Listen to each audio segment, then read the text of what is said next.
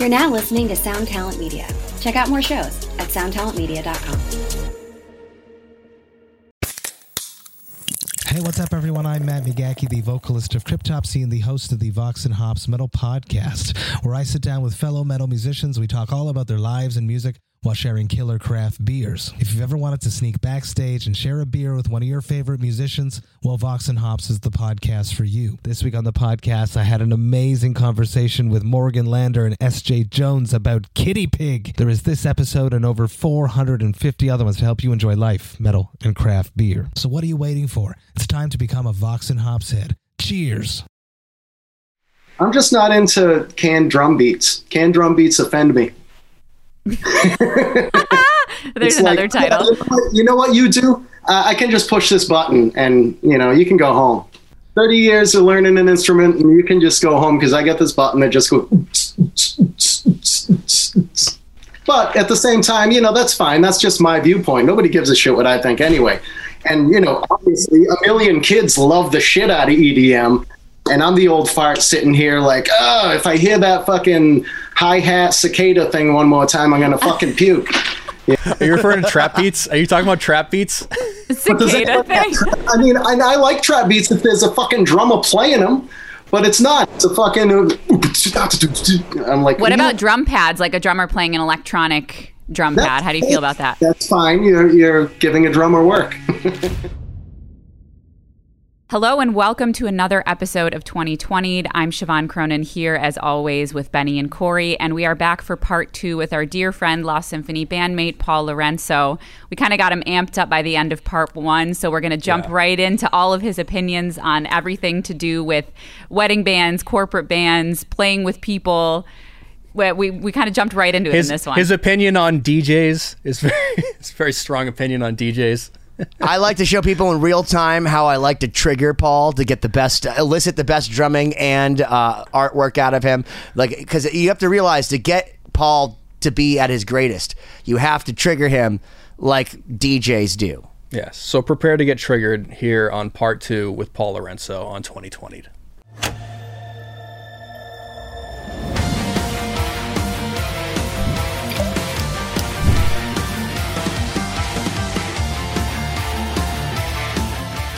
Hello, welcome to another episode of 2020. My name is Corey Peza here, as always, with Siobhan and Ben, and we are super pumped to welcome back for part 2, for the second time, so third episode, Mr. Paul Lourenco of Lost Symphony, Bloodline Theory, and many other musical projects.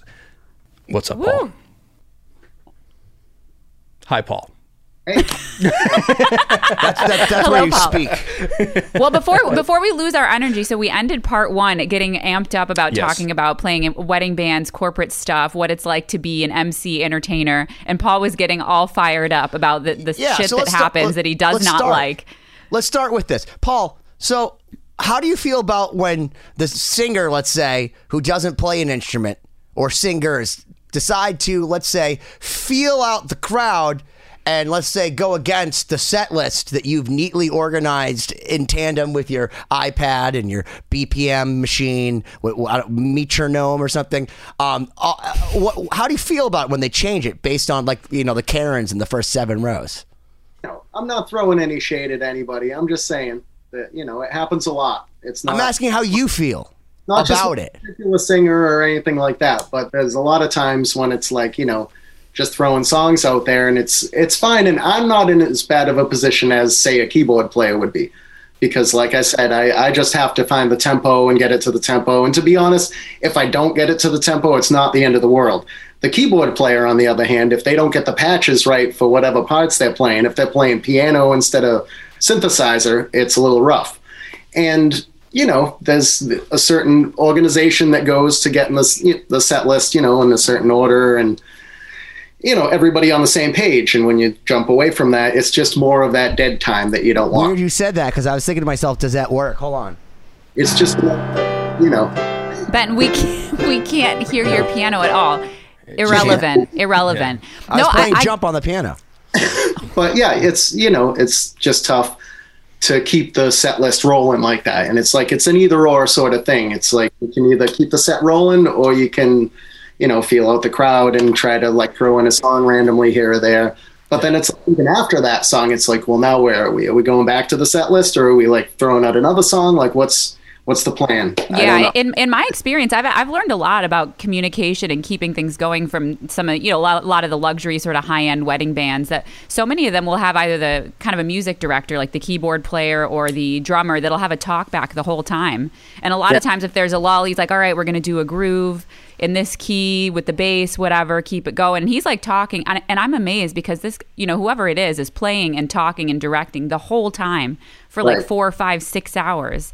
So in terms of your communication, are you guys just kind of communicating, just yelling across the stage, or, it's making signals? Kind of like turning around and, going around to, or sometimes they'll have like iPads with, set lyrics and stuff like that on there. They've even typed things out and kind of been like, hey, with text, which at least I can understand that. That's probably what'd be cool? That probably comes from me, like not understanding what they're saying when they turn around and they're like, I feel like I have a Shark Tank idea. I'm like, hold on.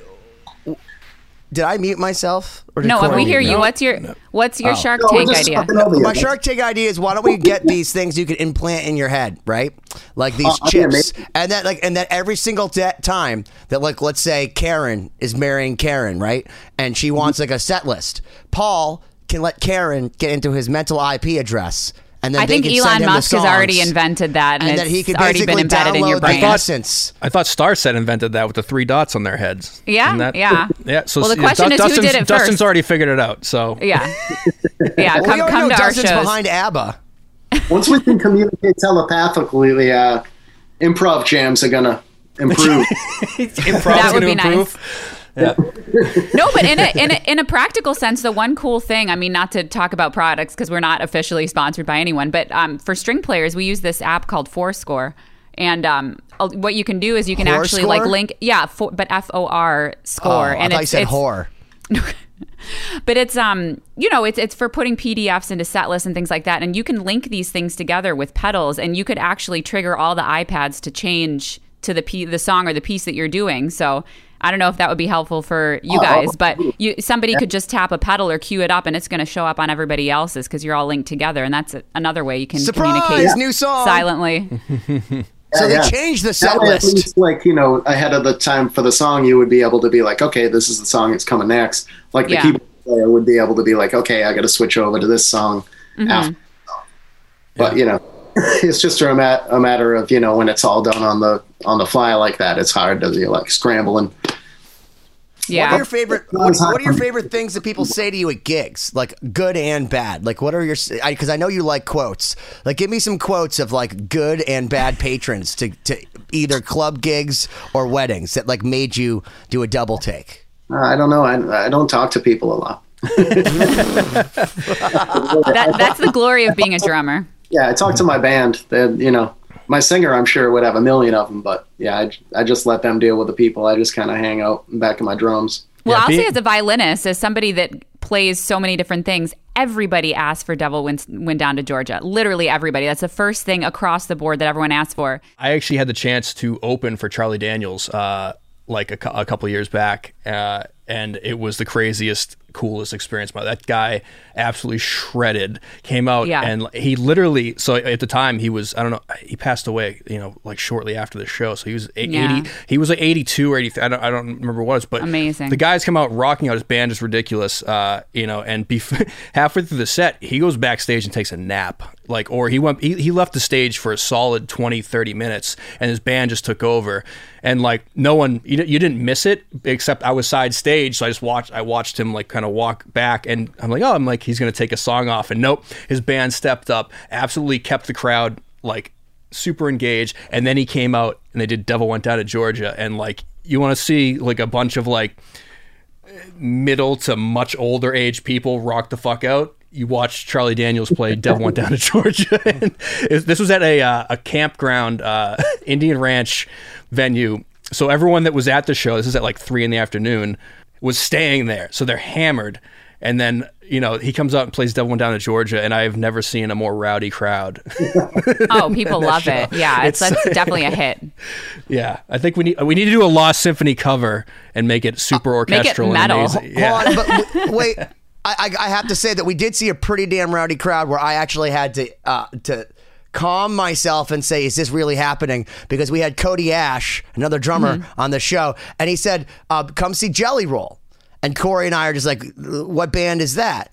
No. Not knowing that this dude's like on the rock charts, the rap charts, the fucking like country charts, simultaneously has like face tattoos, like is married to some like hot like podcaster chick that like everyone knows also. And like when we went to the Palladium, which Corey and I have been going to since the dawn of time, like other than when I've seen like maybe Rob Zombie on his first tour or like, you know, really, really fucking high level like metal bands back in the day, that place was packed. It looked like it was going to fall apart. Like there were people passing like Hennessy and Cavassier bottles around in front of the stage as they're smoking like thumb-sized blunts, like with these 7-foot dudes like walking around like, don't fuck with me.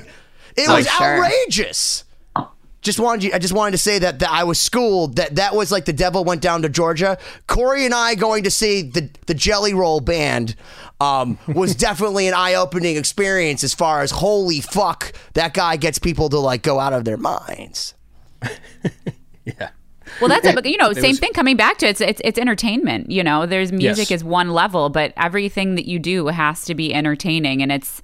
You know, even with the wedding bands, it's like the amount of movement you have to do for it to come across, you know, whether same with doing videos, you know, you have to like overdo everything and really, really nail it. And some of the best musicians and performers I've ever played with have been in like corporate wedding bands because they just like can energy convert transfers from one. Yeah. Well, to be, and the thing is, well, just to be completely, before we go there, to be completely honest, you can make sometimes way more money being in a corporate wedding band than you can being a rock star.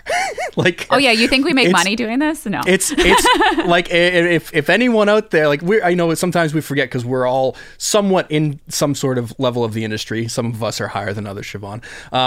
But like to know, like you see like the old guy that with like wearing a suit to the gig, and you're like, oh, that guy's poor guy. He got stuck with being in a wedding band, and like he drives like the sickest car because every corporate gig and wedding gig pays more than you could freaking imagine. It's just like the you don't really know what to expect in the music industry. There's so many different avenues to success.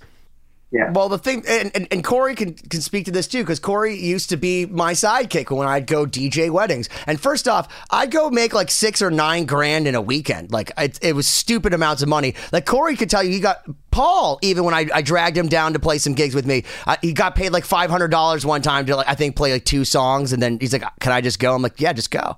Like we literally got paid. Like, but when you're going in at it, and this is what I wanted to say, it's energy transfers. So if I'm behind there playing like, you know, Party in the USA, and I'm not dancing like Miley Cyrus is my favorite, like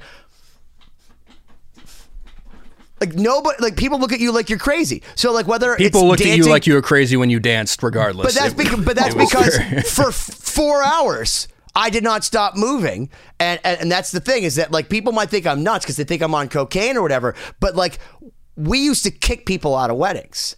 Corey knows this. Like we had like a wham bam slam at the end of the night where we had this like the trick where we like go like a little bit into Ed Sheeran, but then it's like, what's my age again by Blink-182 for all the rockers, but then something that like Usher, yeah, where like nobody could be upset, and then like the parents are like, what's this? And then it's Sweet Caroline, it's over.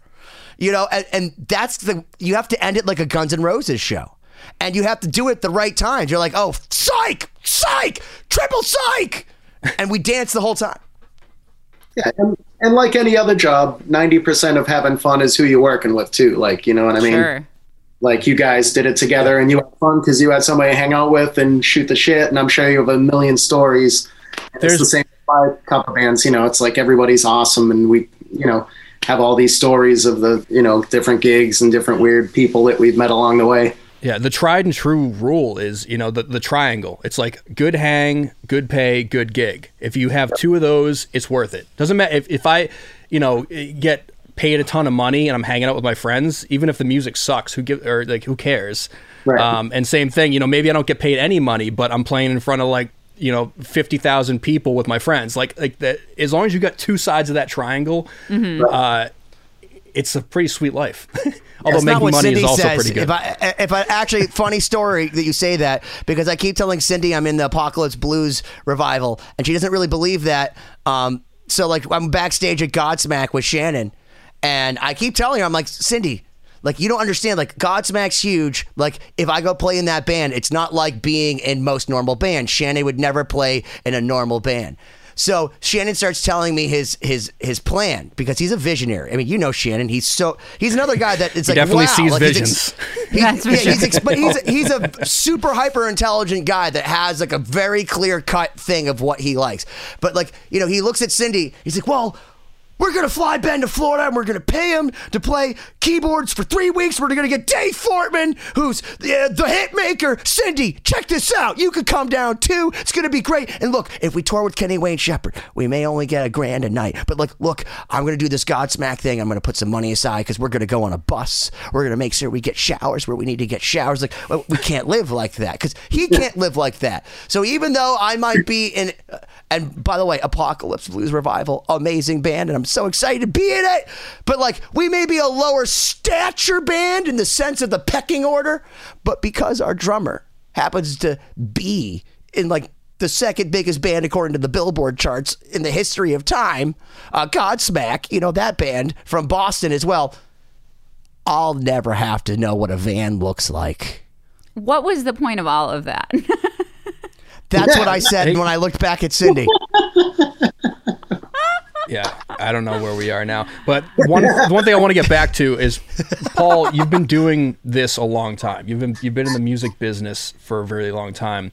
And so we talked, you know, a little bit last week about how you could basically write a book on all the, you know, the techniques to like have a good show.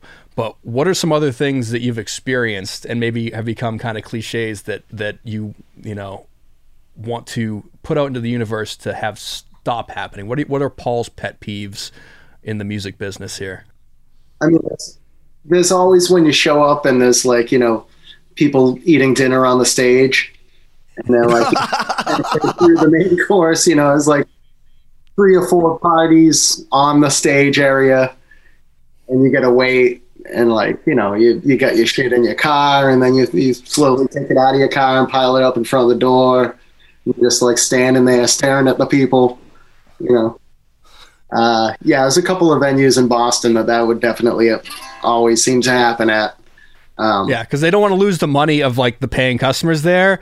So they like, there's that battle between like whoever the booking guy is and the manager of the restaurant's like, yeah, I'm not kicking those people out. They're buying like, you know, this really nice wine, and you know, another round. We get the dessert menu, you know.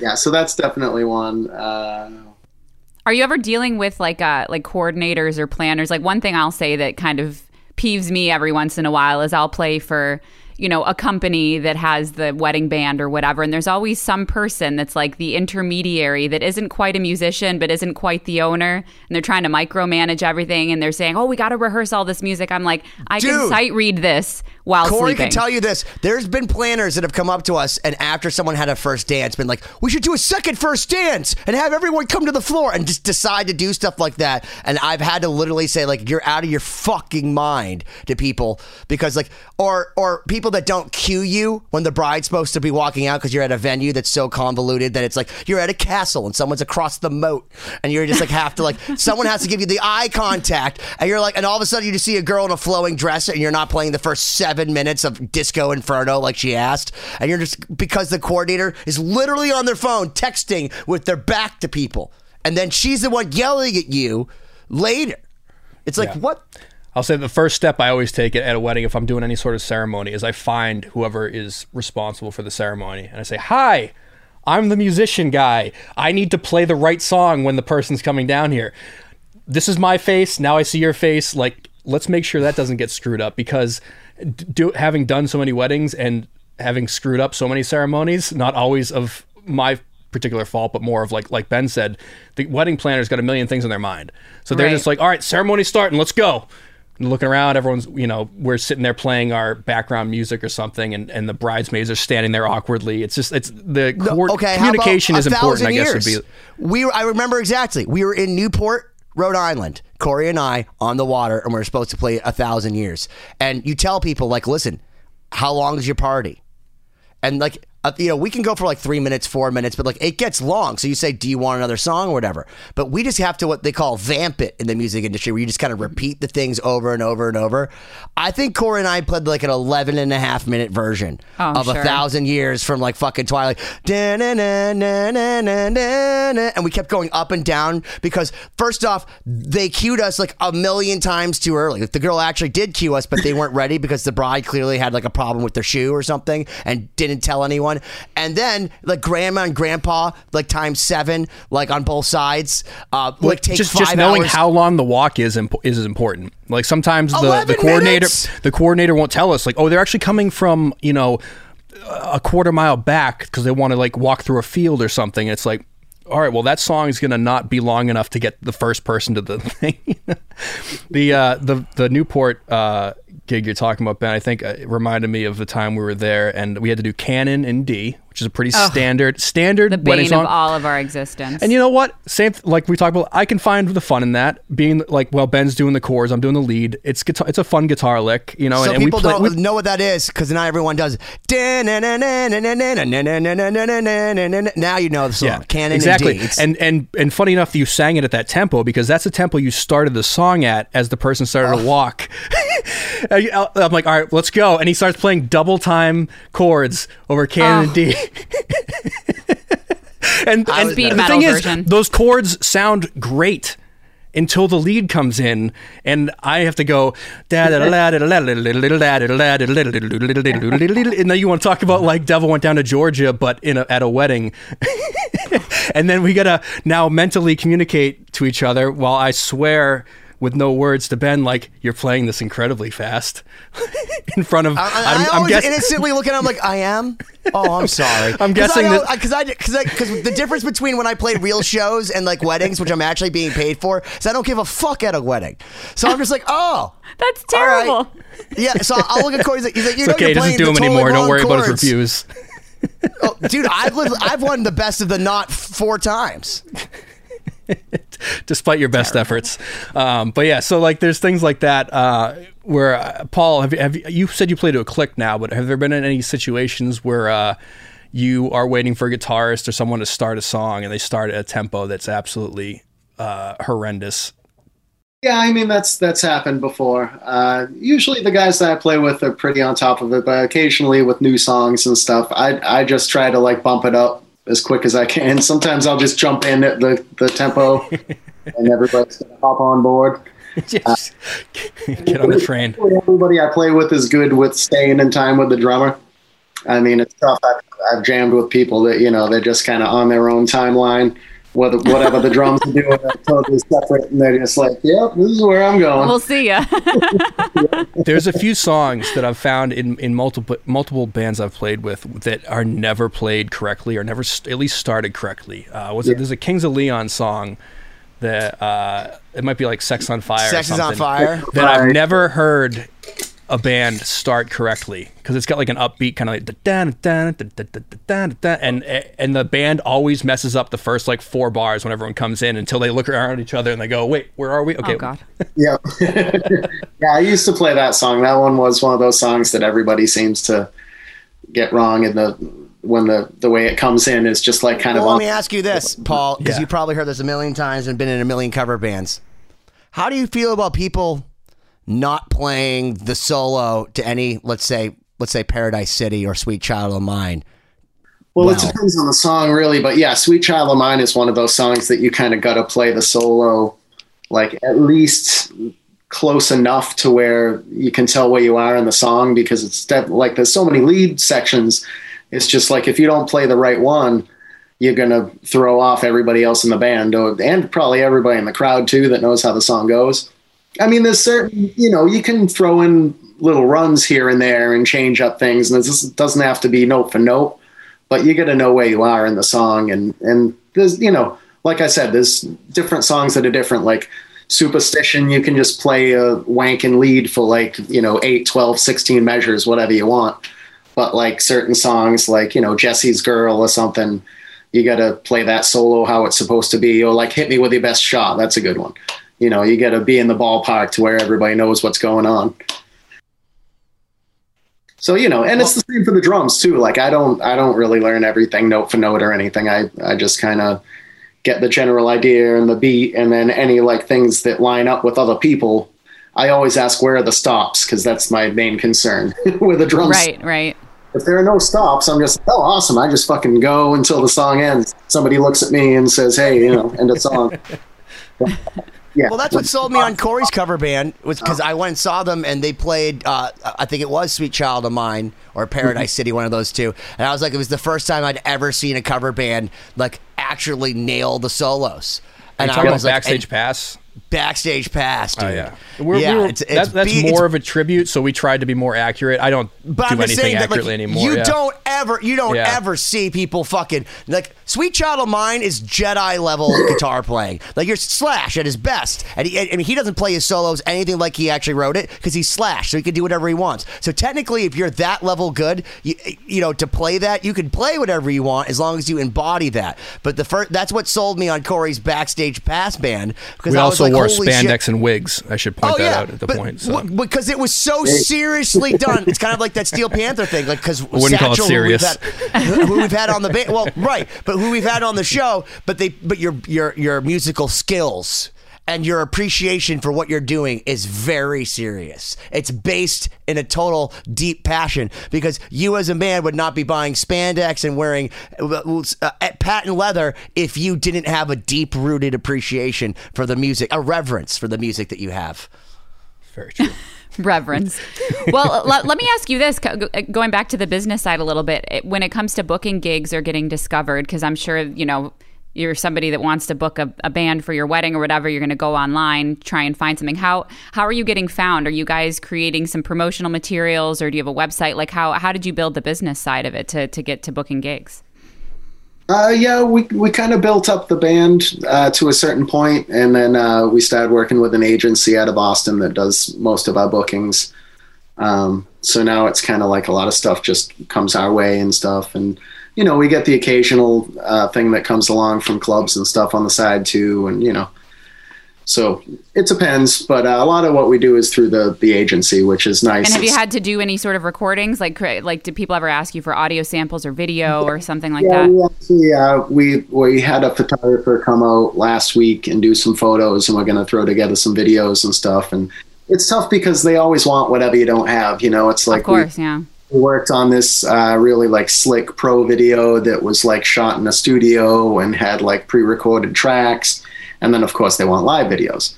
And then if you show them a live video, they're like, oh, do you have anything that sounds better? And it's like, well, it's a live video, so it doesn't sound great. So it's like now we're working on getting something that like, has footage from our live gigs mixed with footage, like audio from our live gigs. Cleaner audio, yeah. Cleaner and, more produced and, EQ'd and mastered, whatever, all that jazz. So that we'll have something a little bit more like, slick. Hopefully, yeah. Here, we'll get more gigs with it. We're on their website, so it's just kind of like if you look up All Night or Up All Night Band Boston, it'll send you to their website and has all the info. But yeah. Now, in my experience, that's been a huge thing. I mean, it's the second you have a video that's even the slightest bit close to what people want, they will book you so much faster than anything else. Yeah. And it doesn't matter what your resume is. It's like they just want to see exactly what they want to have. Siobhan, that's 100% how I got all my gigs. I had Corey make a video of me, and like if you go and look at like a lot of, it's crazy. Like the highest when I actually dug into the marketing in Boston, and I found the highest rated wedding DJs. Like some of these guys had 17-minute videos where they showed the entire uncomfortable ceremony of somebody they had no business. Maybe they said they could, but it's uncomfortable. I was like, Corey, there's no competition as far as marketing. He made this slick thing where I'm just like, here's how I'm going to DJ your wedding. This is what I think about DJing. This is what I'm going to do for you. Basically, the first 5 questions people ask. So, and the trick was to go through, several dozen weddings and find the 30 seconds that people were having a really good time. I used that footage, and then I just slammed it over bright flashing lights. And I was kidding.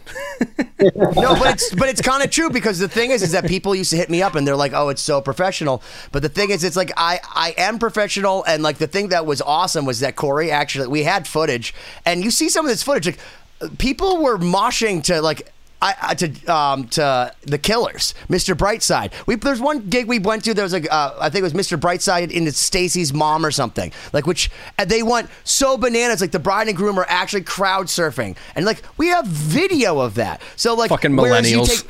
Yeah, so you see these videos of like my band's playing, and it's just like a bunch of old people. My mom going, "Yay, band!" Like. I DJ, it's not hard for Corey to get behind me at these beautiful venues that are at like fucking antique mansions or like on the water of Newport, Rhode Island, or in a museum. Like we did. I like how you're still trying to sell yourself even though you don't DJ anymore. You're like, no, but we did. You never know.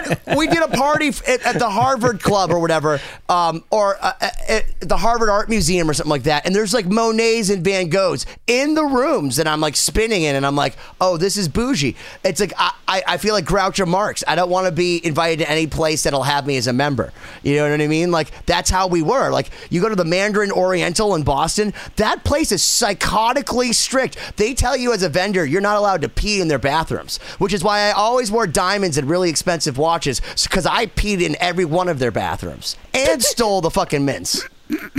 True story.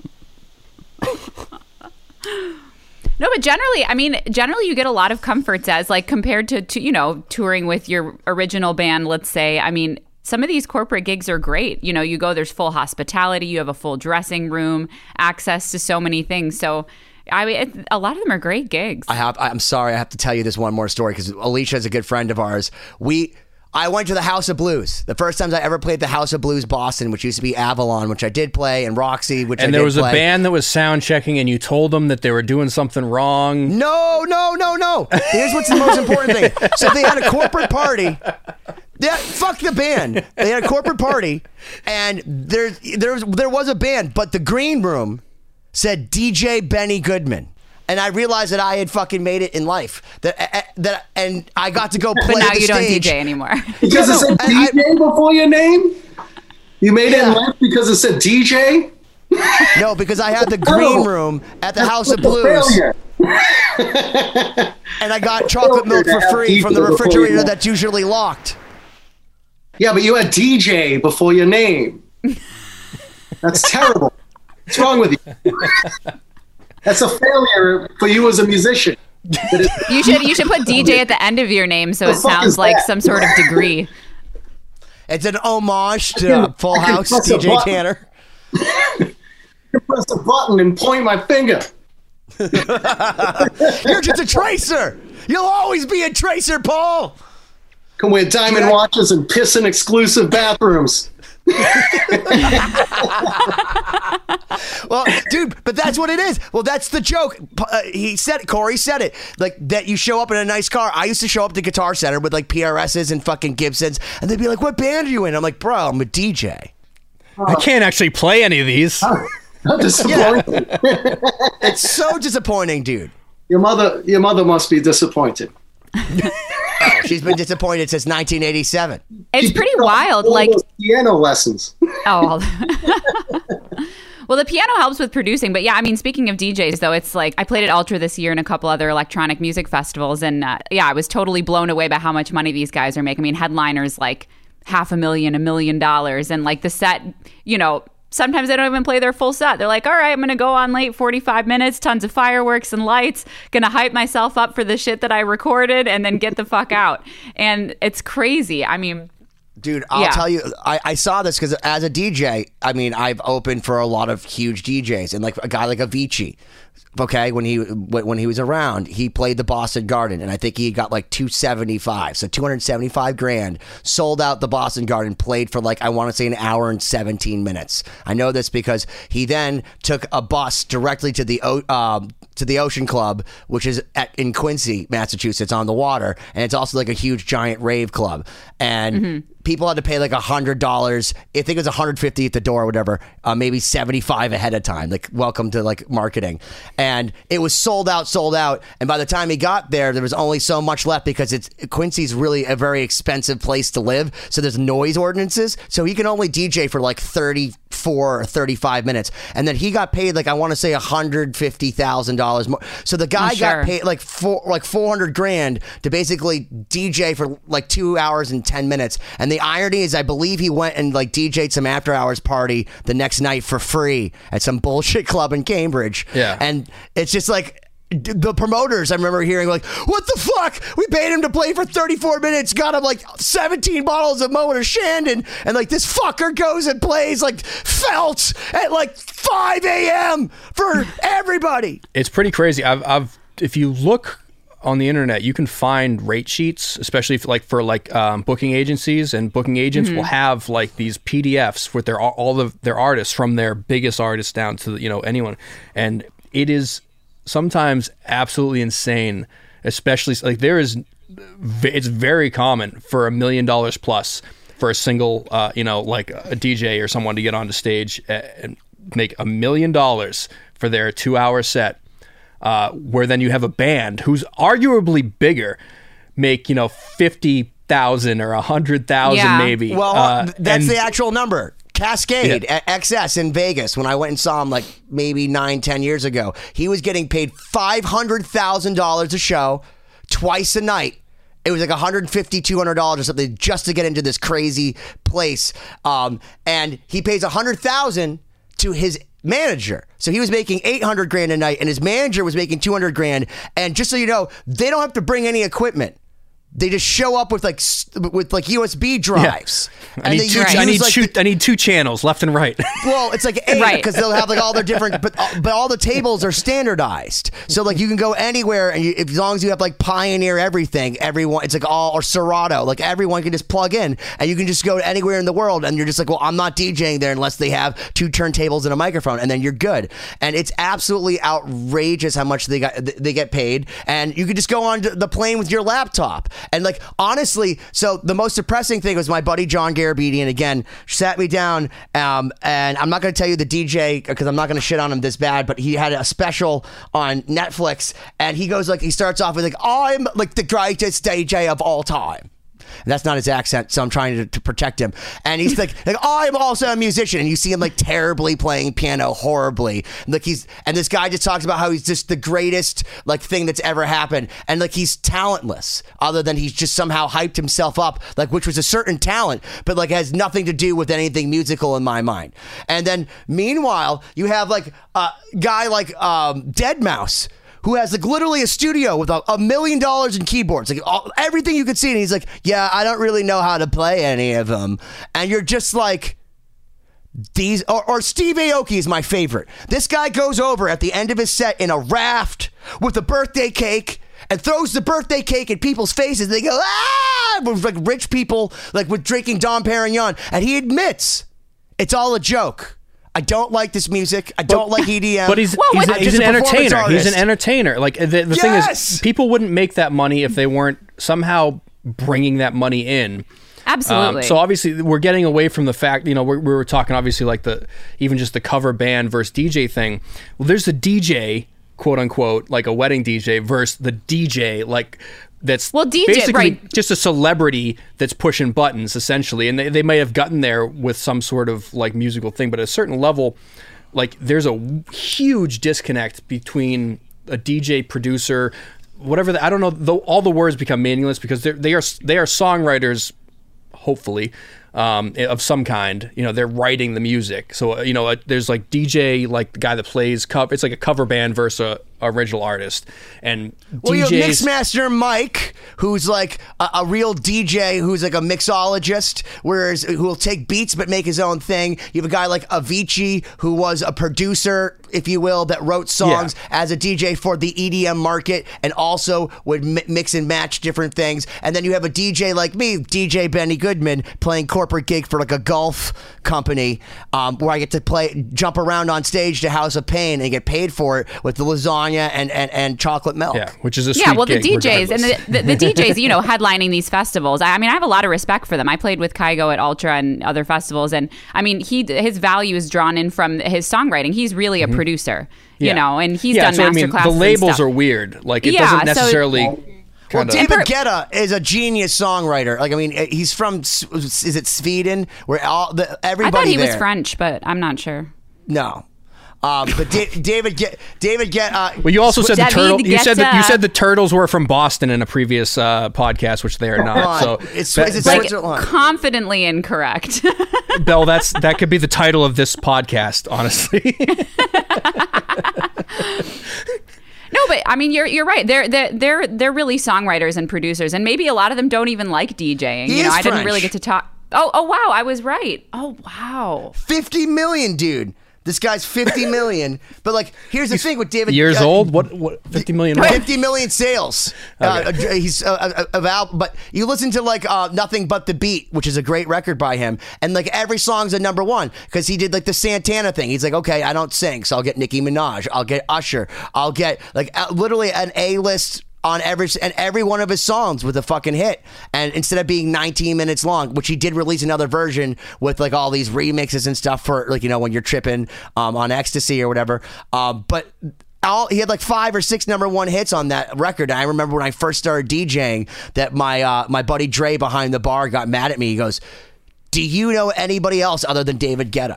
Because that's all, whenever I was nervous and didn't know what to play, because the biggest thing about being a DJ, and I imagine, Paul, you knowing being in a band, like how do you get good? You just got to know a shit ton of songs. You just got to know them. It's not even the fact that you could type them in. It's like, you got to know that you're going to go into Dr. Dre, and then you're going to go into AC/DC, You Shook Me All Night Long, and Sweet Caroline, and feel those people out, because those are crazy songs, but that's a wham, bam, slam if you're in the right place at Boston. Yep. We turned this episode into the three of us ranting over our actual guest. I probably had something to say 20 minutes ago, but Well, you need to interrupt Ben. at this point I've been bombarded. Let's get back to me. Yeah, let's get back to Paul, our actual guest. We can He's do that. appalled. 20-minute rant on DJ Benny Goodman here. Right, exactly. We all got hijacked. I like when he's without knowing mad, it. though. When he's mad, he tells better stories. Well, okay, how can we trigger Paul then? What do we have to say to get you back We to just did. That whole DJ No, story but you was a triggered him trigger. into silence, though, not into like animation. No, he's not silent. No, it's fine. I have this I just don't like the whole DJ thing, but it's fine. I mean, there's different levels to everything, and you can be creative and be a DJ and create art. Anything. Why don't you like? Why? What's your animosity towards DJ? I'm just not into canned drum beats. Canned drum beats offend me. There's It's another like, title. You know what you do? I can just push this button and, you can go home. 30 years of learning an instrument and you can just go home because I get this button that just goes.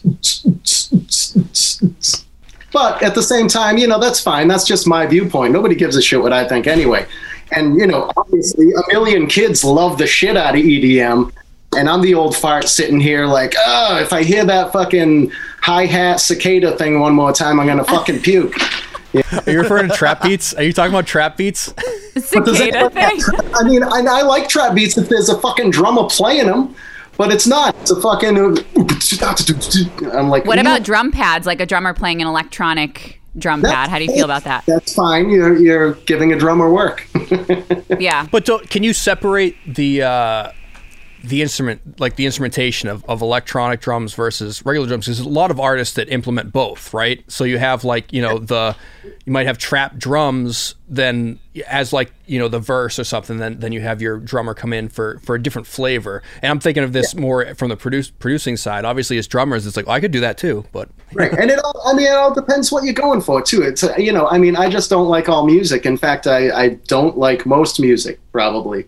So, the fact that I don't like stuff with electronic drums is neither here nor there to the music industry or anybody's, it all depends what you're going for. If you like that, then that's cool. I like old fart music with like, where the tempo might go up and down a little bit, or the vocals might be a little bit, off pitch, or, everything's not snapped to the grid and exactly. Yeah, more organic, yeah. To be, but now kids these days are used to hearing that. So if they hear something that's not, overproduced, in my opinion, they're like, oh, that sounds terrible. Yeah, that's true. You're kind of stuck with whatever you came of age to listening to.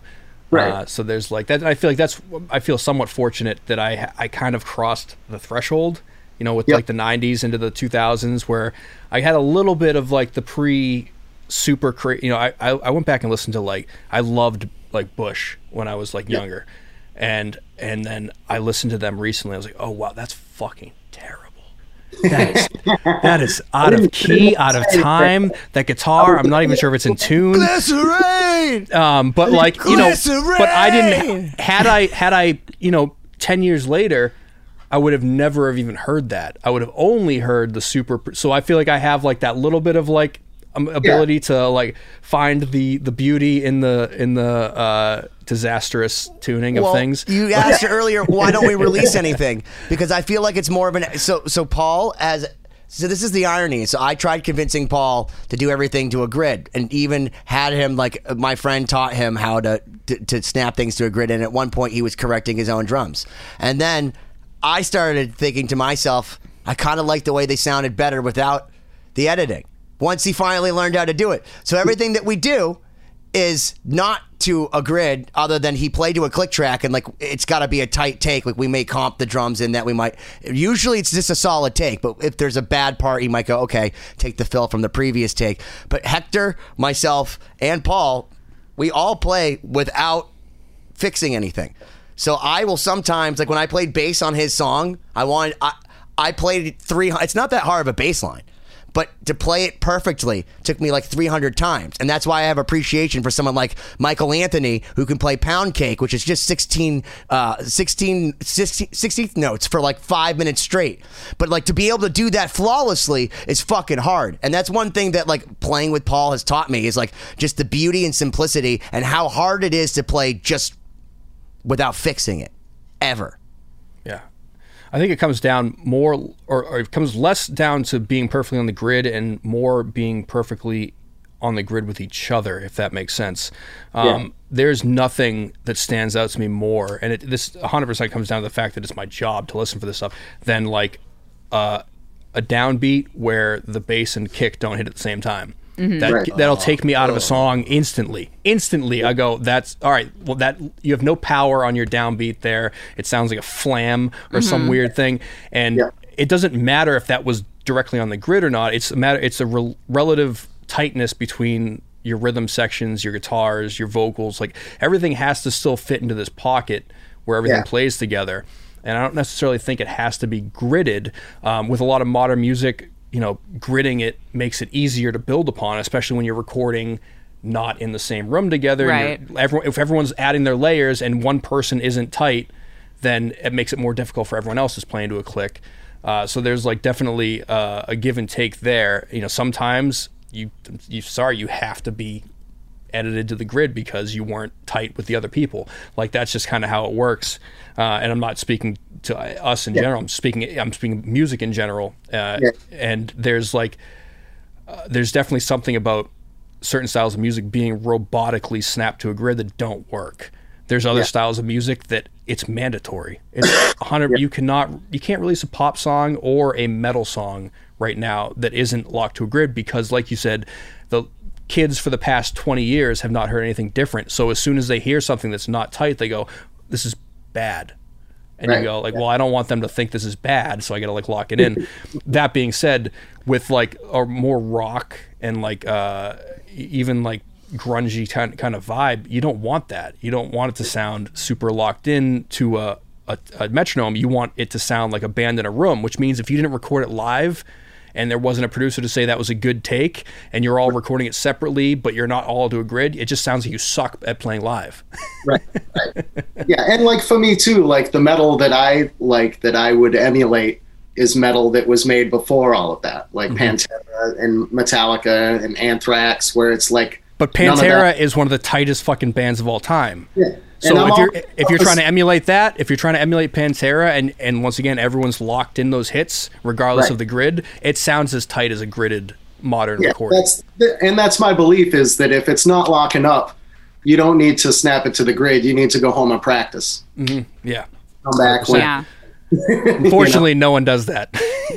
Because they can all use technology. You can fix that, right? Well, part of the art too, and one of the reasons I love Corey's ability to edit drums is because editing drums is an art, because there's a balance between making it the Terminator and devoid of human feel, and also having a little bit of feel. So, you can fix everything, but you can't fix lack of groove, in the sense that, like, unless you're completely faking it, like there's a thing about groove that, like, you really have to do it properly for it to be able to be fixed properly.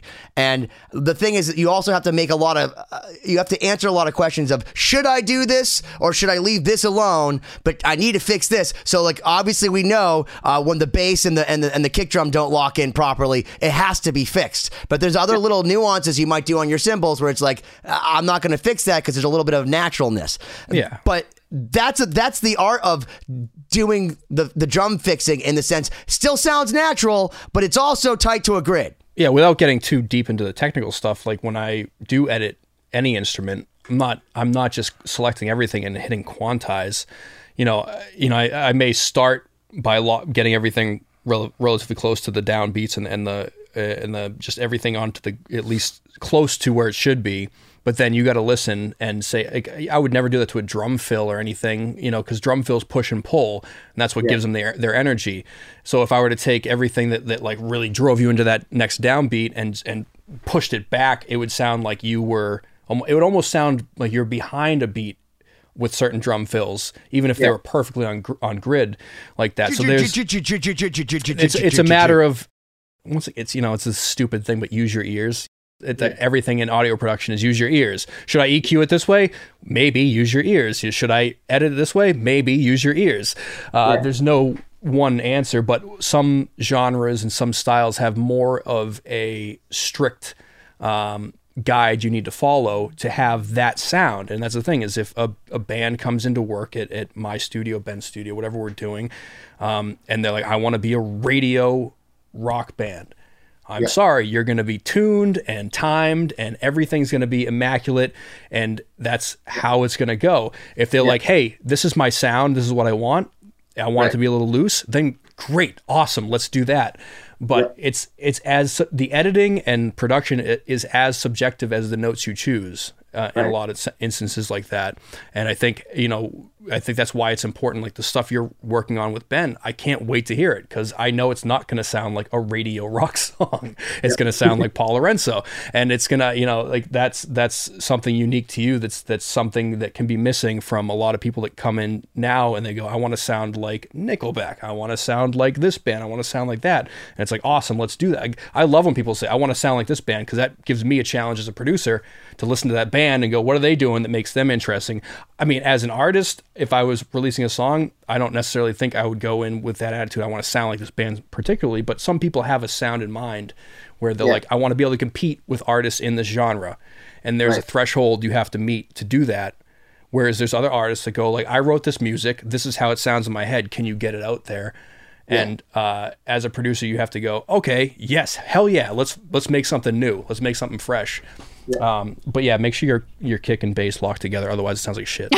That's the lesson of the story. Well, one thing I love about, speaking of being off the grid, one thing I love about classical music and what it taught me playing in orchestras is you're never on any grid, and especially when you're doing orchestral recordings, it's like solid take or not. You can't like isolate the oboe when there's overhead mics and fix something. And so much of it is learning how to tune your ear to like, what do I need to lock in with, even if it's a singular person on the other side of the room? What do I have to listen to that's going to help me play better and like kind of bring everything together like a magnet, like everyone just drawing the energy to like some sort of central location. Something that you did that was incredible, and because we just recorded the Lost Symphony song. It's called The Beginning of the End. It's called the Beginning of the End, not a beginning of the end. The Beginning of the End. It's kind of an homage to Jason Becker in that the end of the beginning. So we're kind of in the same place, But when we went to record it, we recorded it in our friend Ernie's place, this beautiful room with tons of cool cars in it. And it had this beautiful ceiling, and just the way it was designed, it sounds incredible. But the thing that made this song so epic and it really gives me goosebumps in the mix is the fact that we got you, Mariko, and Susanna to all play. I'm trying to say it right. Shota is helping me. All playing at the same time. And I remember, like, we heard a bad note here and there, but we had to say, what did it sound like on the playback? Because, like, it's so good for 3 minutes and 7 seconds at a time that it's like, is that the take we're using? And, like, does it sound good with the song? Because the realistic truth is you're not going to be completely intonated perfectly with each other for 3 minutes and 7 seconds without dipping up and down just a little bit.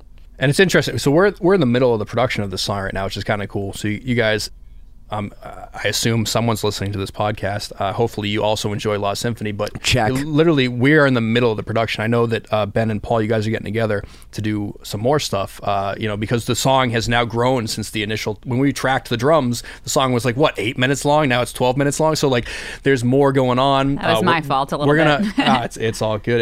It has now become something, beyond what it we did an originally electronic was. beat that he needs to get rid of because he hates them. So we're like, we got the idea. So now, like, we want to get him angry because when he's angry, he plays better. But we actually did put fake drums in there to enrage Paul because that's how we get the fury. They're placeholders. And when we put the electronic drums in there, the first thing I thought was like, wow, this needs to be real, not fake drums. No, so it'll be cool. But I'm excited to hear what you guys come up with, and it's going to be really interesting that this song here is going to be recorded over such a long period of time because people are going to be able to kind of check out the process a little bit, and I'm sure we'll do some behind the scenes videos of everything, and we'll have to actually talk about all the different elements that went into this, because this is not a standard single that a band is releasing. This has been a pretty epic journey, including international travel and other things. Everything's always rushed in this band, and like I was looking, like I started sending out ideas in December, and that was also after talking about it for 2 months. So like we're now in April, right? Like it's gonna be May. It's May. It's May. We're in May now. It's gonna be 5 May. months. Yeah, it's 5 months into it, and we're still coming up with ideas, and we're still going to have Paul come down and do another round of drums, even though most of the ideas are down, but now it's like the fun stuff. And it's one of those things where it's like we have no rush to do it any other way but the right way, because we've always been forced to do things under deadlines. And the truth is that like almost no bands get the leisure that we're getting right now to kind of just be like, all right, let's just take as long as it needs until we feel like it's right, because like that's the cool thing about Lost Symphony. It's always just been like, well, we get it done when it's ready. It's true.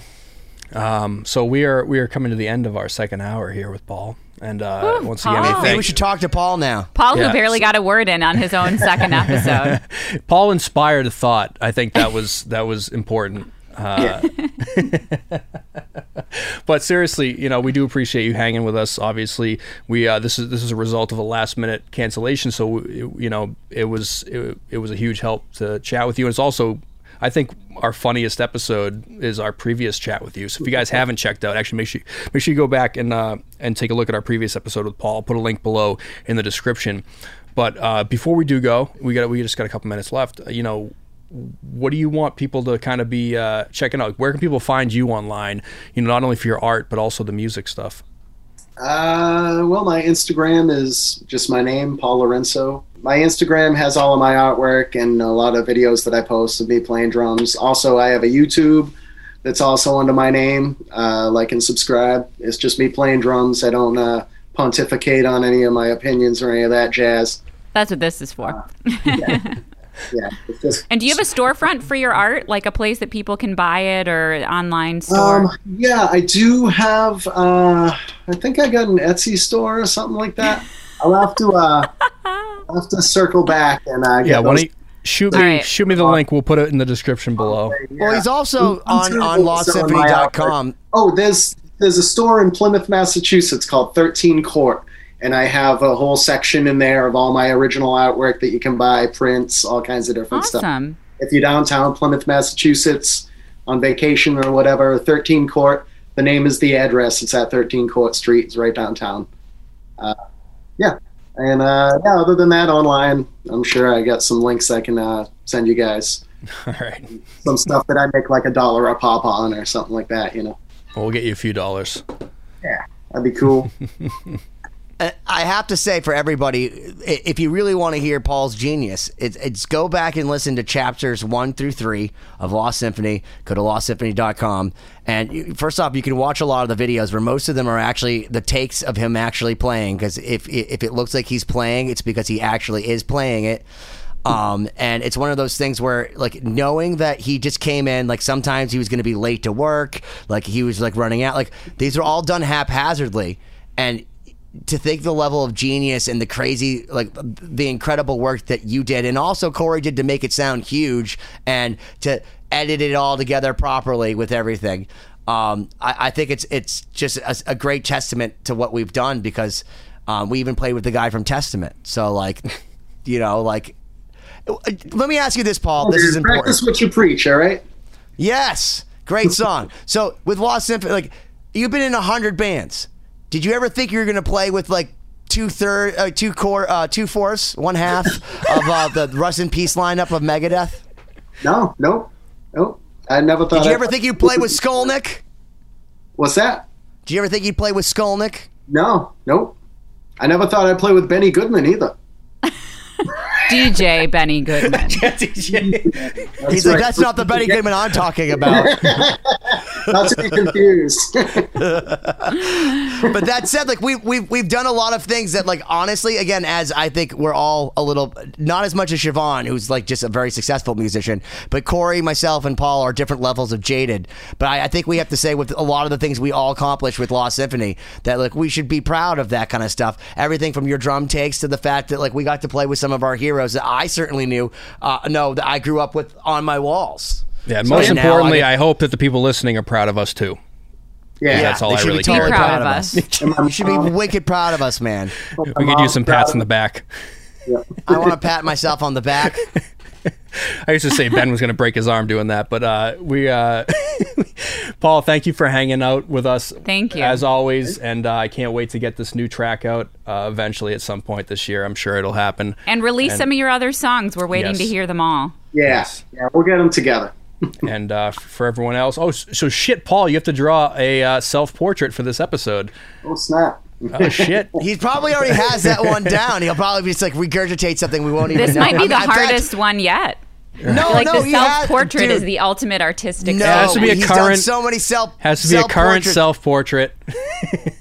myself wearing this hat. Yes, exactly. So, you should, dude. You should. That's absolutely what you should draw yourself wearing exactly what you're wearing right now. Yeah. Yep. For everyone listening and watching, make sure you check out Paul's art and the music he's putting out, and he's going to continue to put out. And stay tuned for more Lost Symphony. Check out 2020-d.com. You can buy a shirt that Paul drew. It's got a picture of the three of us, the hosts there.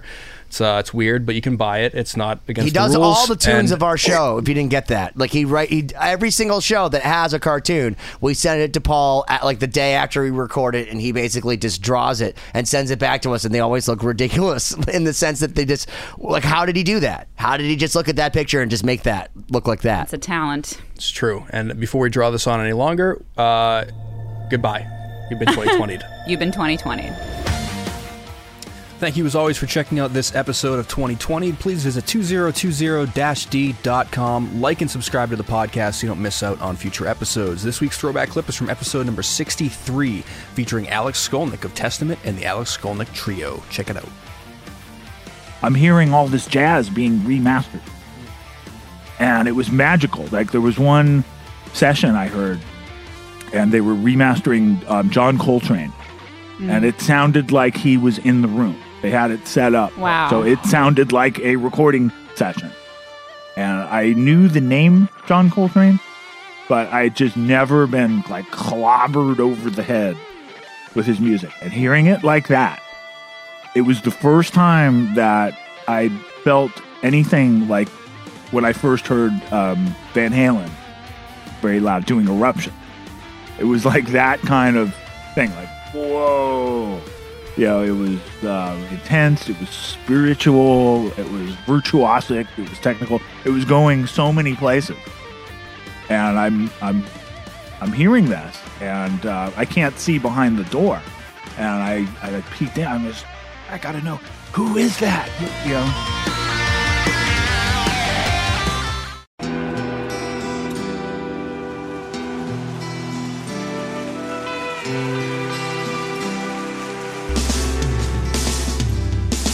I don't think it overstates things to say that the Beatles were the greatest gift to entertainment and culture of our time, a secular religion, if you will, with their universal appeal and demonstrable impact on people's lives. I'm Robert Rodriguez, host of Something About the Beatles. With every episode, I speak with historians, musicians, artists, and Beatle witnesses, all in the service of fresh insights into the most joyous cultural entity the world has ever known. I hope you'll join me and listen to Something About the Beatles, now on Evergreen and wherever you get your podcasts.